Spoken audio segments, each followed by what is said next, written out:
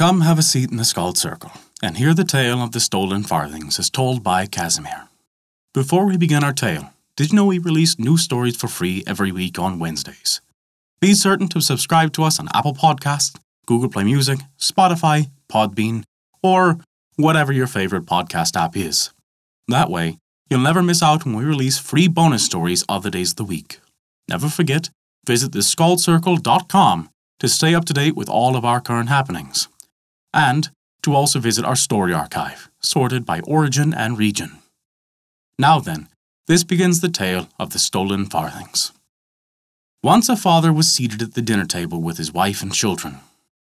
A good friend who had come to visit was eating with them.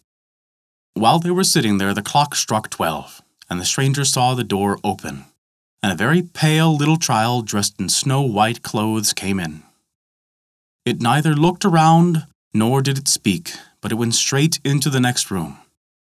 Soon afterwards it came back, and just as silently went out the door again.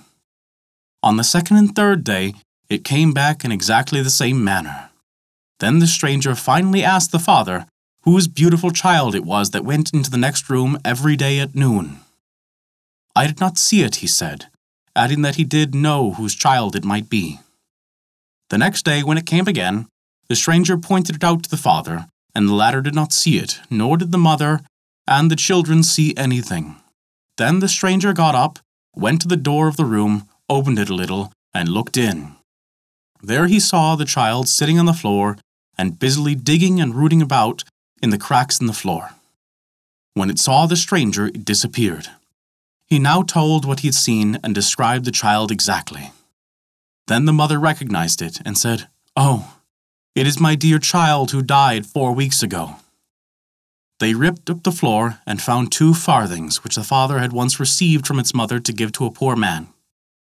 It, however, had thought, with that money you can buy yourself a piece of zwieback, and had kept the farthings and hidden them in the cracks in the floor.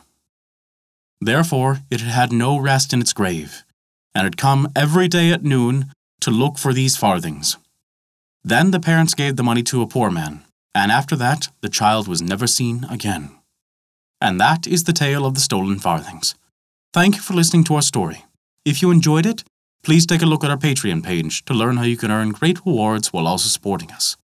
We appreciate even the smallest of contributions, as they allow us to continue to release new stories every week for free on Wednesdays, and also provide bonus stories for your listening pleasure. Visit us at theskullcircle.com to view our story archive, sorted by origin and region, and to stay up to date with all of our current developments. Once again, thank you for listening to our story.